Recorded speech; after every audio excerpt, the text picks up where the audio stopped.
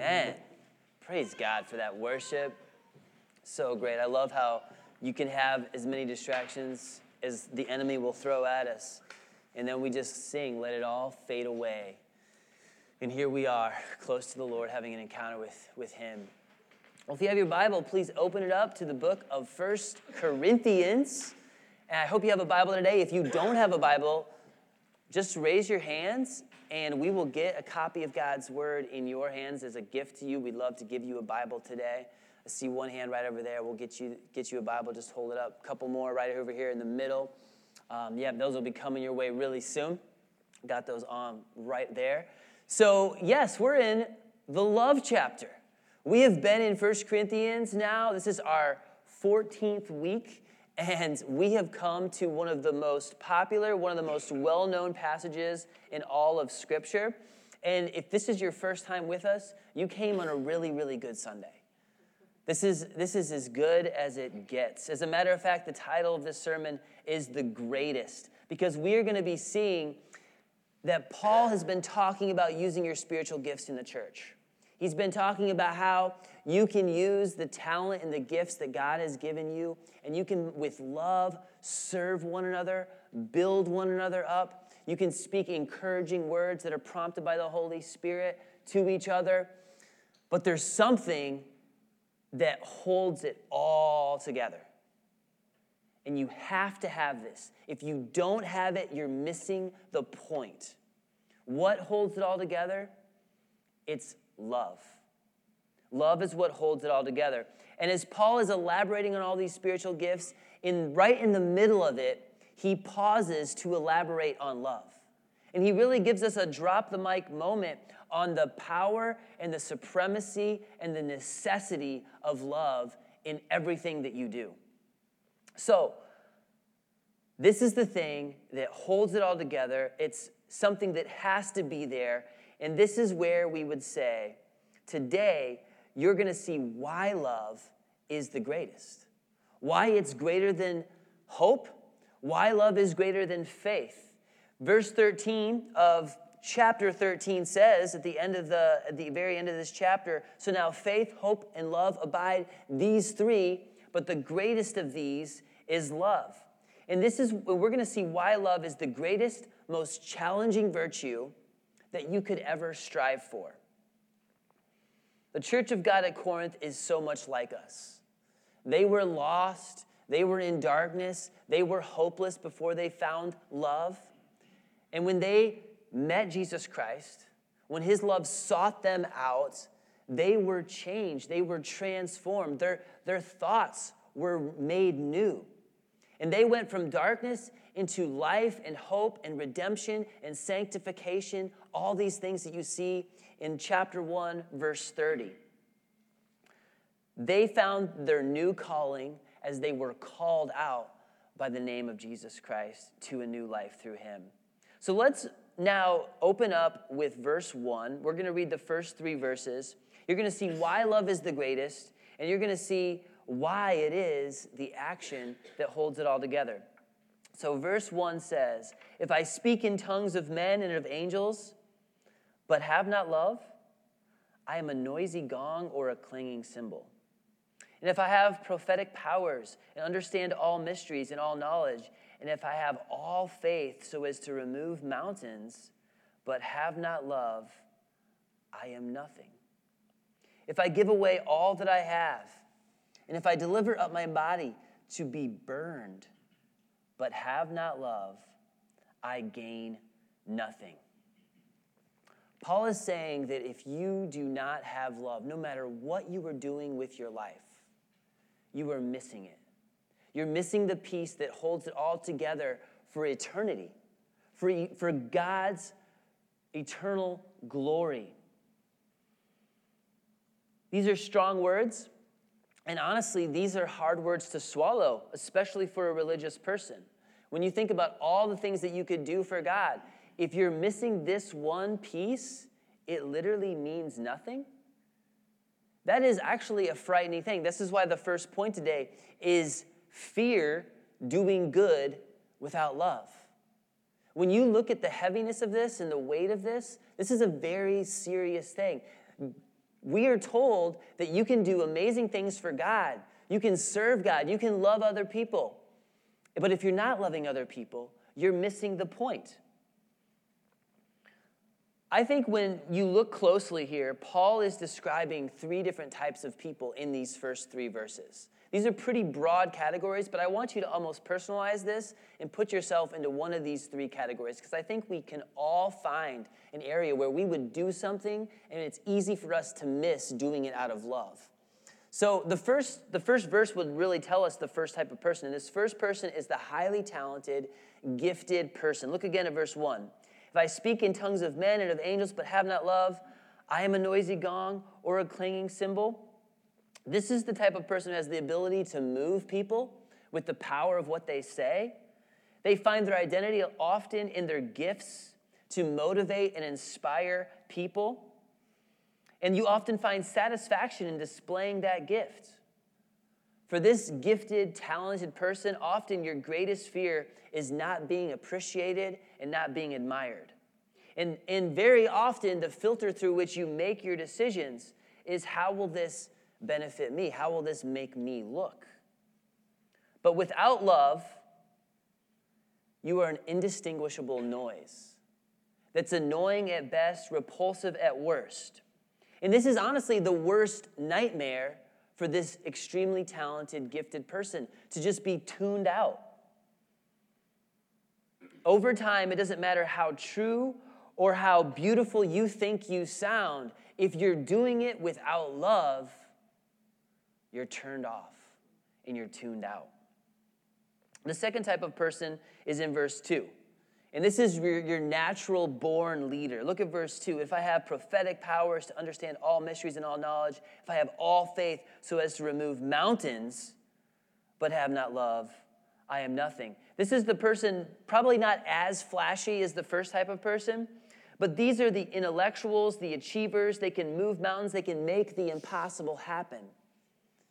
They know how to just get things done. But those of you out here who are in this category, you feed off that special ability that you have. You put yourself in a position to succeed, and often without realizing it, at times you can even stretch the truth to make something happen. You rationalize away obstacles. You can be patient and kind, but usually it's only to advance yourself or to get what you need out of a person. And a lot of times this type of person will look at other people as an obstacle they just have to hurdle over to get done what they need to get done. But if you don't have love, the Bible says you are nothing. Not you are becoming nothing, but literally you are nothing. Meaning you're getting your 15 minutes of fame right now. You're getting all the glory that you need right now here on this earth. And it won't matter for eternity with God. Without love, people are going to drive you crazy. Without love, you will burn yourself out if this is the type of person that you are. Without love, you can serve others, but without love, no matter what you do, it is not going to impact God's glory for eternity. And you will not be rewarded for that for eternity. The third type of person, verse 3, this is probably the largest group of people. This probably fits the majority of us. It's the doers. Look at verse 3. If I give away all I have, and if I deliver up my body to be burned, but have not love, I gain nothing. So it's not the most talented of the most talented, not the leader of leaders type of person. You really have the mindset that if I know what I need to do, and if I get done what I need to do, God's going to use it. God's going to bless it. God will even be pleased with me. So you're more of the grinder. I'm just going to get my job done and let God take care of it. But if you don't have love, you are missing the point and it's not held all together. Christians can fall into this sense of duty. We can sometimes be pushed by fear of man. And you can sacrifice and give and give and give, but you're missing love. Serving God, serving others can be done with the wrong motives, and we can rob God of his glory. And the fearful, terrifying truth is that you gain nothing from that. It's possible to feed the hungry. It's possible to give to the needy, to bless people with your spiritual gifts, but find your identity in just the ministry and not be motivated and moved by God's love for you so that you do that for other people. God says, I love you because I love you. Not because you're great, not because you sacrificed, not because you're some good person. We're told in Isaiah that our righteousness is as filthy rags before a holy God. God loves you because he is love, period. We have to understand that. Now, don't be discouraged. My goal isn't to just make you feel like, oh, no, I can never do anything right. God's never going to be happy with me, and this is just pressure. I have to do it the right way. That's not what I'm saying. I'm saying you have to check yourself, and you have to ask yourself, what am I doing, and why am I doing it? Am I doing it because God loves me? Because I am inspired by the fact that he chose me and loved me? Or am I doing it so I can look better? Am I doing it so I can make myself feel like I just feel good about myself? Fear doing good without love, but the solution is to stop worrying about how you feel and just simply love people. That's what we all have to do. We have to all get to that place in our lives. Before we go any further, I think I need to actually just park here and talk about what this type of love is. Because this isn't the hot pink shade of love that we often see like in our culture. All right, we're not talking about the Disney princess getting butterflies for Prince Charming kind of love here. As a matter of fact, there's a lot of different versions of love in the Greek language that we even see in the New Testament. Okay, there's the storge love. This is the affectionate, this is the sentimental type of love. That's not what we have in 1 Corinthians 13. Another Greek word for love is eros. This is your sensual, passionate form of love, romantic sense of love. Like, that's not it here at all. This isn't even the brotherly love, not phileo love either. What we're seeing here is agape love. Agape love is so much more different than any kind of love that we often would sense or feel in our culture or see just in our media. It's a different type of love. This is a sacrificial, powerful, noble form of love that says it's more than a feeling, it's an act of the will. A love that God has for us. This is the kind of love that we see displayed on the cross, where Jesus sacrificed his very life for people like us who didn't deserve that love. Jesus is agape love personified. And agape love, if I could define it, I would say it's choosing to sacrificially love someone who has nothing to offer in return. It's an action verb. With God's agape love that is lavished on us, we say, I now choose to glorify God by showing that love to other people. He sacrificed everything for me, so I am going to now sacrifice for this person. I'm going to sacrifice and give to this person who doesn't even deserve it because God gave so much to me. God is the source of agape love, and without him, we can't accomplish this and we can't pull this off without him.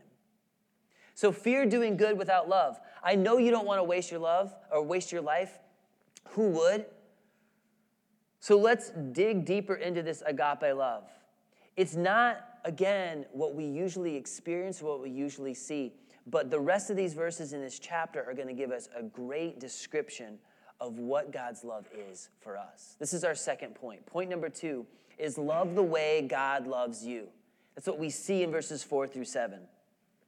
Look with me in the text. Love is patient and kind. Love does not envy or boast. It is not arrogant or rude. It does not insist on its own way. It is not irritable or resentful. It does not rejoice at wrongdoing, but rejoices with the truth. Love bears all things, believes all things, hopes all things, endures all things. This is the quality of love that inspired Jesus Christ to be brutally crucified on the cross. If you know Jesus as your Savior, if you by repentance and faith have turned to him, you have experienced the agape love of God. The agape love of God is now yours. This is the quality of love that we see always from the giver, who loves us with a perfect love that can't be any less or any greater. It's perfect. And it has nothing to do with the beneficiary. It has nothing to do with the beloved person. It all stems from the lover. It resonates from the lover alone and never the attractiveness of you or me. This is the love that transforms believers into no longer seeing mere mortals.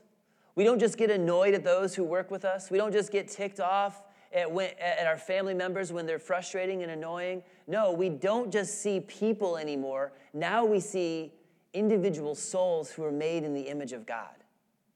When agape love consumes you, you look at things differently. It's the sense of seeking nothing for self, but everything for others.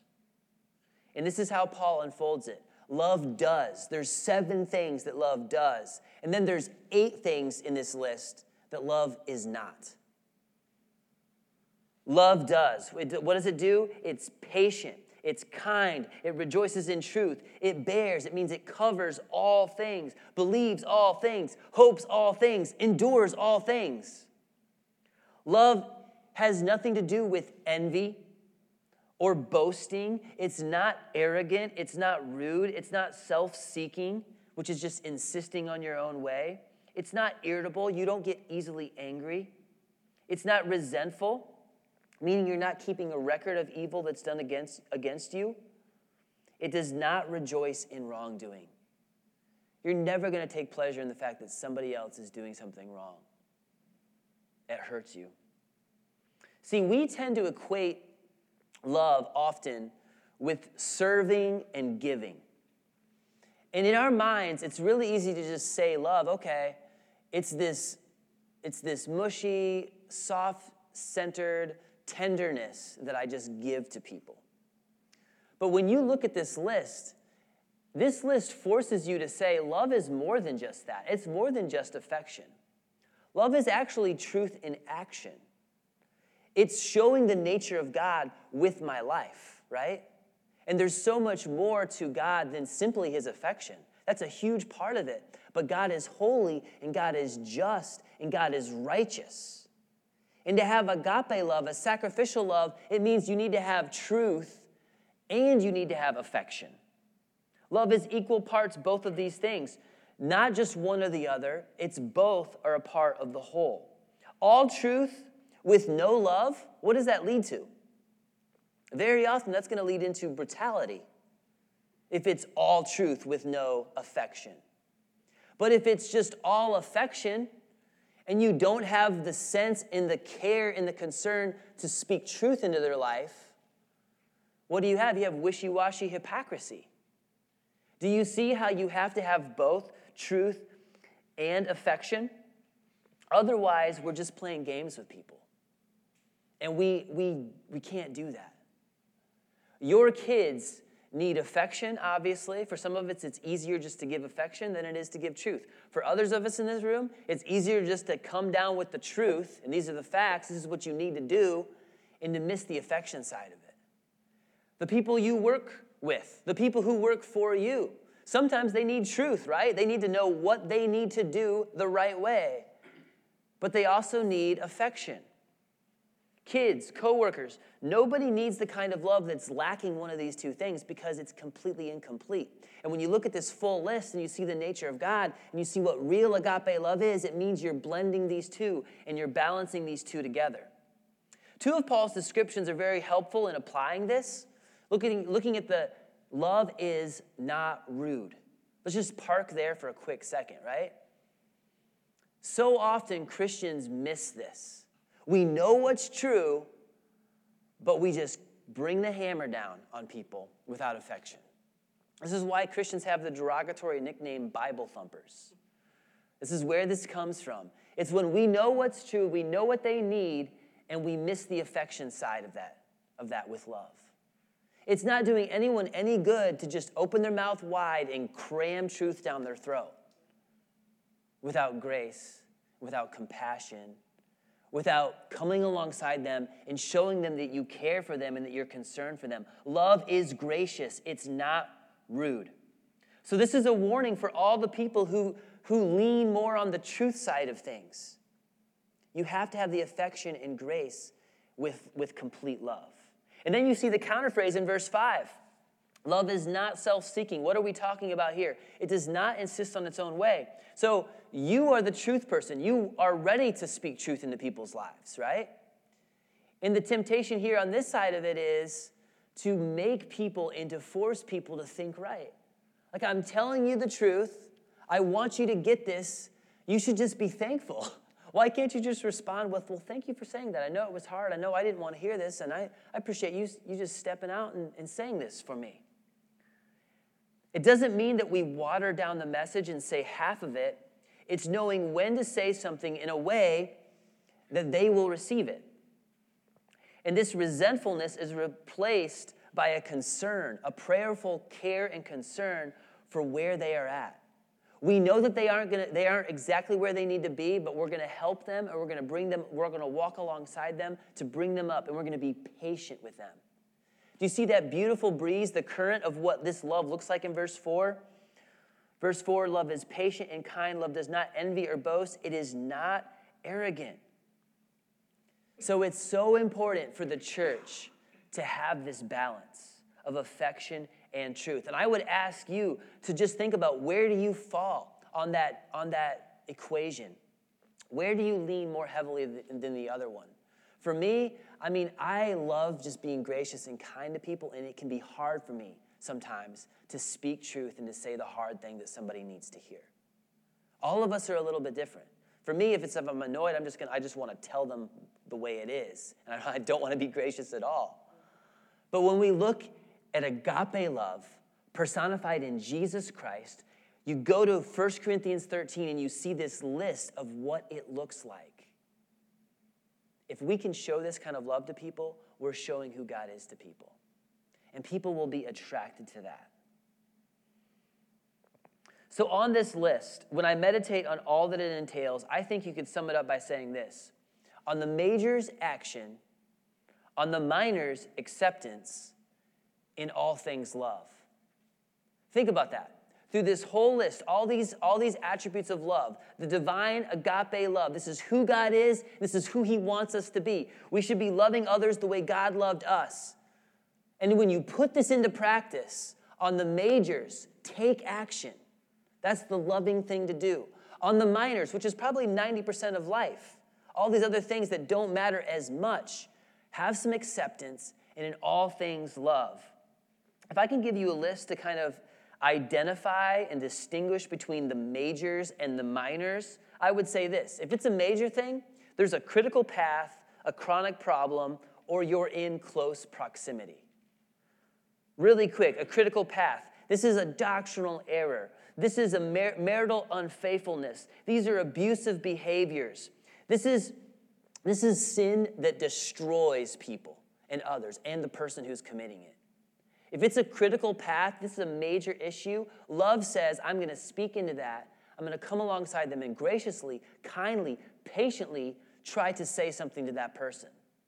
Another thing would be a chronic problem, all right? This may not be as big of a sin issue, but it's repetitive, it's always there, it's getting worse and worse and worse. And if you love someone and you see this chronic problem, the loving thing to do would be to step in and probably ask a question at this place. Do you think that's a great idea? Do you think this is the best way we should spend our time? Is spending our money this way going to bring God the most glory? Asking a question like that, saying something in a positive, uplifting way that still prompts them to think, would be a way that you can address with love, in action, a chronic path problem. The last one is close proximity, right? There's always a difference between how close you are with someone. If my neighbor goes out and buys a $45,000 SUV and I don't think he can afford it, is it my place to say something? Probably never. But if it's my spouse that says, well, I want to go out here and buy this $45,000 SUV, and I know we don't have the money for it, I'm going to say something. There's close proximity. So love says something to your spouse, says something to your mom or your dad or your children, or the person that you work 40 hours a week with, in a cautious, respectful, caring way. We often see a lot of things in life that bother us, though, are minors, just to be real. Personal preferences, personality quirks, cultural differences. And I would say, oh, wow, they didn't do it the way I wish I would have done it. The loving thing to do, though, is accept who they are, not conform them into your image, but love them like God loved you. That's acceptance. In all things, love. Christ followers should be the most loving, accepting, uncritical people on the face of the earth. I mean, just think about the people that Jesus accepted. The outcasts, the weirdos, the people that no one wanted anything to do with. Jesus loved them. And you put yourself in that place. We were in darkness. We were far from him. We've been seeing this the entire book of Corinthians. We're just like them, far from God, lost in darkness. He sought us out. He loved us. He called us out so we can show this love to others. God is long-suffering. You see that resonating throughout this list. He doesn't get angry quickly. This is the way God loves you, and this is the way that you are going to make a change in the world when you love others this way. It's going to make a difference. It's one of the ways God will draw the lost people to himself. John 13:35. I have this one up here for you. John 13:35. It says, "By this all people will know that you are my disciples if you have love for one another." And this is where we could just zoom out for a second on the intensity and the details that we see here in chapter 13 and think about the greater context of what's going on in the book of 1 Corinthians. We already talked about this in the intro, but Paul is pointing out to the Corinthians, this is who you are now in Jesus Christ. You've been called out to this new mission, this new purpose with your life, and you are to use your spiritual gifts to edify the body, to serve the body out of love, to speak truth into their lives. That's what he's saying, and then he focuses on love. But if you would just put yourself in this position, people like people who are like them, right? There's nothing radical or different about that. The world likes people who likes them. And if we're going to be attractive or we're going to show the world the love of God, we have to take this a step further. We have to love people who have a different background than us, who are a different age, maybe a different social class. And we all come together for the common good to live on mission for the glory of God. And as a church, when we accept other people who have a different perspective and who have different backgrounds, and we all come together under the name of Jesus, that says something to people who are lost and hopeless and who are yearning for a community. They are searching for a group that they can call their own. They know they're missing something in their life. And when they see, wow, those people over there, they're all so different. But they all have unity in Jesus Christ. God will use that. I mean, if I told you there's a restaurant right down the road, and I tell you what, the 65 and over crowd love this place. They just eat it up. They go there like every other day. It's the 65 and over crowd. Cannot get enough of it. Or if I told you this other restaurant over here, I'm telling you what, white girls from the age of 21 to 25, that is their place. They love it. They're there every other day. If you fit in that demographic, you're like, all right, I'll give that a try. Sounds good to me. If you don't fit in that demographic, no, I'll pass. So many people look at the church and they don't see something that they are missing. They don't see their need. It's like, it's not for me. I'm not a church person. But what if I told you there was a restaurant that the hipsters in downtown Spartanburg love this place, they go there. The young married couples in Greer, they go to this place. The international students in Bowling Springs, they go to this place. All these different people from all these different walks of life, the old, the young, the rich, the poor, they all love this restaurant. You would think, what kind of food are they serving at this place? What do they got going on over there? I need to get myself over there and see what is on that menu. That's the way it is for the church when we have love. When love holds it all together. we show the world that they're missing something. And it's what they need. It's what they have to have. It's the love of God. And we are the conduits and the people who should show that. Love is the action that holds it all together. I told you earlier that love is the greatest. And the rest of this chapter irrefutably proves that point. This is our last point right here. Point 3. Find the love that you can never lose. Find the love that you can never lose. Look at verse 8. Love never ends. As for prophecies, they will pass away. As for tongues, they will cease. As for knowledge, it will pass away. For we know in part, and we prophesy in part. But when the perfect comes, the partial will pass away. When I was a child, I spoke like a child. I thought like a child. I reasoned like a child. When I became a man, I gave up childish ways. For now we see in a mirror dimly, but then face to face. Now I know in part, then I shall know fully, even as I have been fully known. So now faith, hope, and love abide, these three, but the greatest of these is love. Love never ends. Other translations say it beautifully, love never fails. It's going to be here throughout all eternity. And to emphasize that love is the thing that holds everything together through the end of time, through eternity, Paul shows the supreme nature of love in contrast with the other spiritual gifts. The other spiritual gifts are temporal. He uses 3 of these to describe this, right? Prophecy, tongues, knowledge. They are going to have an ending point. They will cease at some point. These are temporary and elementary in comparison with the gift of love that is rooted in the divine nature. Knowledge is given to all believers, but it's also a spiritual gift, so you're left to assume that there's a special dose of knowledge that is given to some Christians. We've talked about this in this series. Some Christians have that spiritual gift of knowledge. There's going to be no place at one point in time for a deeper groaning in an incoherent tongue when we are with Christ in the eternal new earth.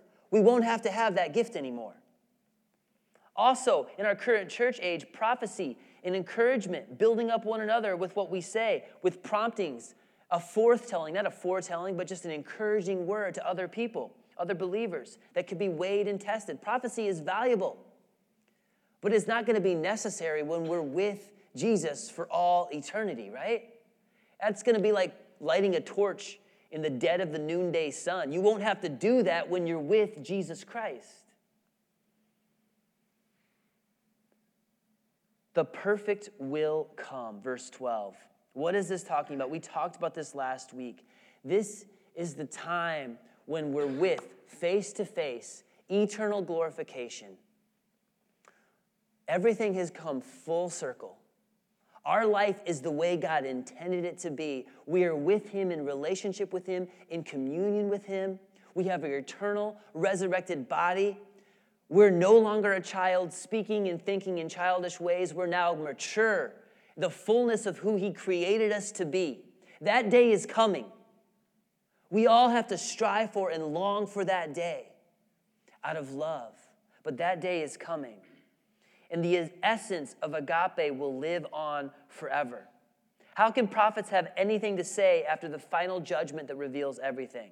To prophesy would be completely pointless at that point because we're looking at truth personified. We're looking at agape personified when we are with him in heaven. Look at verse 13 again. So now faith, hope, and love abide, these three, but the greatest of these is love. So how could faith and hope not be as great as love? Because we receive love by repentance and faith. Faith and hope are intrinsically linked together. How is love the greatest? Why is love the greatest?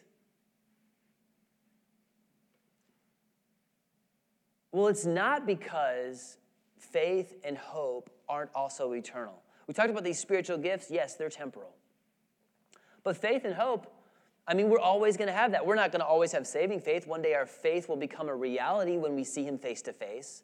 Many of our hopes and aspirations will be met when we are with Jesus Christ for eternity, but those are still timeless. Those will never completely go away. We're always going to have faith and trust in our Savior. We're always going to have a hope in the fact that he is the one who delivers it all. 1 Corinthians 15 talks about this. Those are timeless. So that's not the reason. That's not why they're the greatest. Why is faith and hope subservient to love? Do you see that? Why? I mean, it clearly is. What's the answer? Why? Well, here's the thing. It's funny, but Paul doesn't flat out say why. He actually doesn't just come out and say it. It's almost as if he wants you to think about that. He wants to just leave it there for you to think about for a little bit and meditate on that. And that's my challenge for you. Meditate on that this week. Why is love the greatest? How is love greater than even faith or hope? It'd be a great exercise, because if you do that, you're going to meditate and think about his love for you. And when you are consumed and you are processing his love for you, what is the result of that? You're going to love him more. You can't help but think about God's love that is lavished and poured out on you without, in response, loving him deeper. But to get you started, let me just give you a hint. As you think about why is love the greatest, to get you off on the right note, agape is supreme because God isn't just hope. God isn't just someone to put your faith in. He is that, but he is more than just that. God is love. And if he didn't choose to love you first, we wouldn't love him. If he didn't send Jesus Christ down to this earth for you, you wouldn't have faith and you wouldn't have hope. Love is the thing that holds it all together. Find the love that you can never lose by faith in Jesus Christ. Find it in our loving, gracious, giving, merciful, outpouring, great God and Savior, Jesus Christ. Let's stand up. We're going to sing now and respond in worship back to God and just praise him for his love for us. Let's do that right now.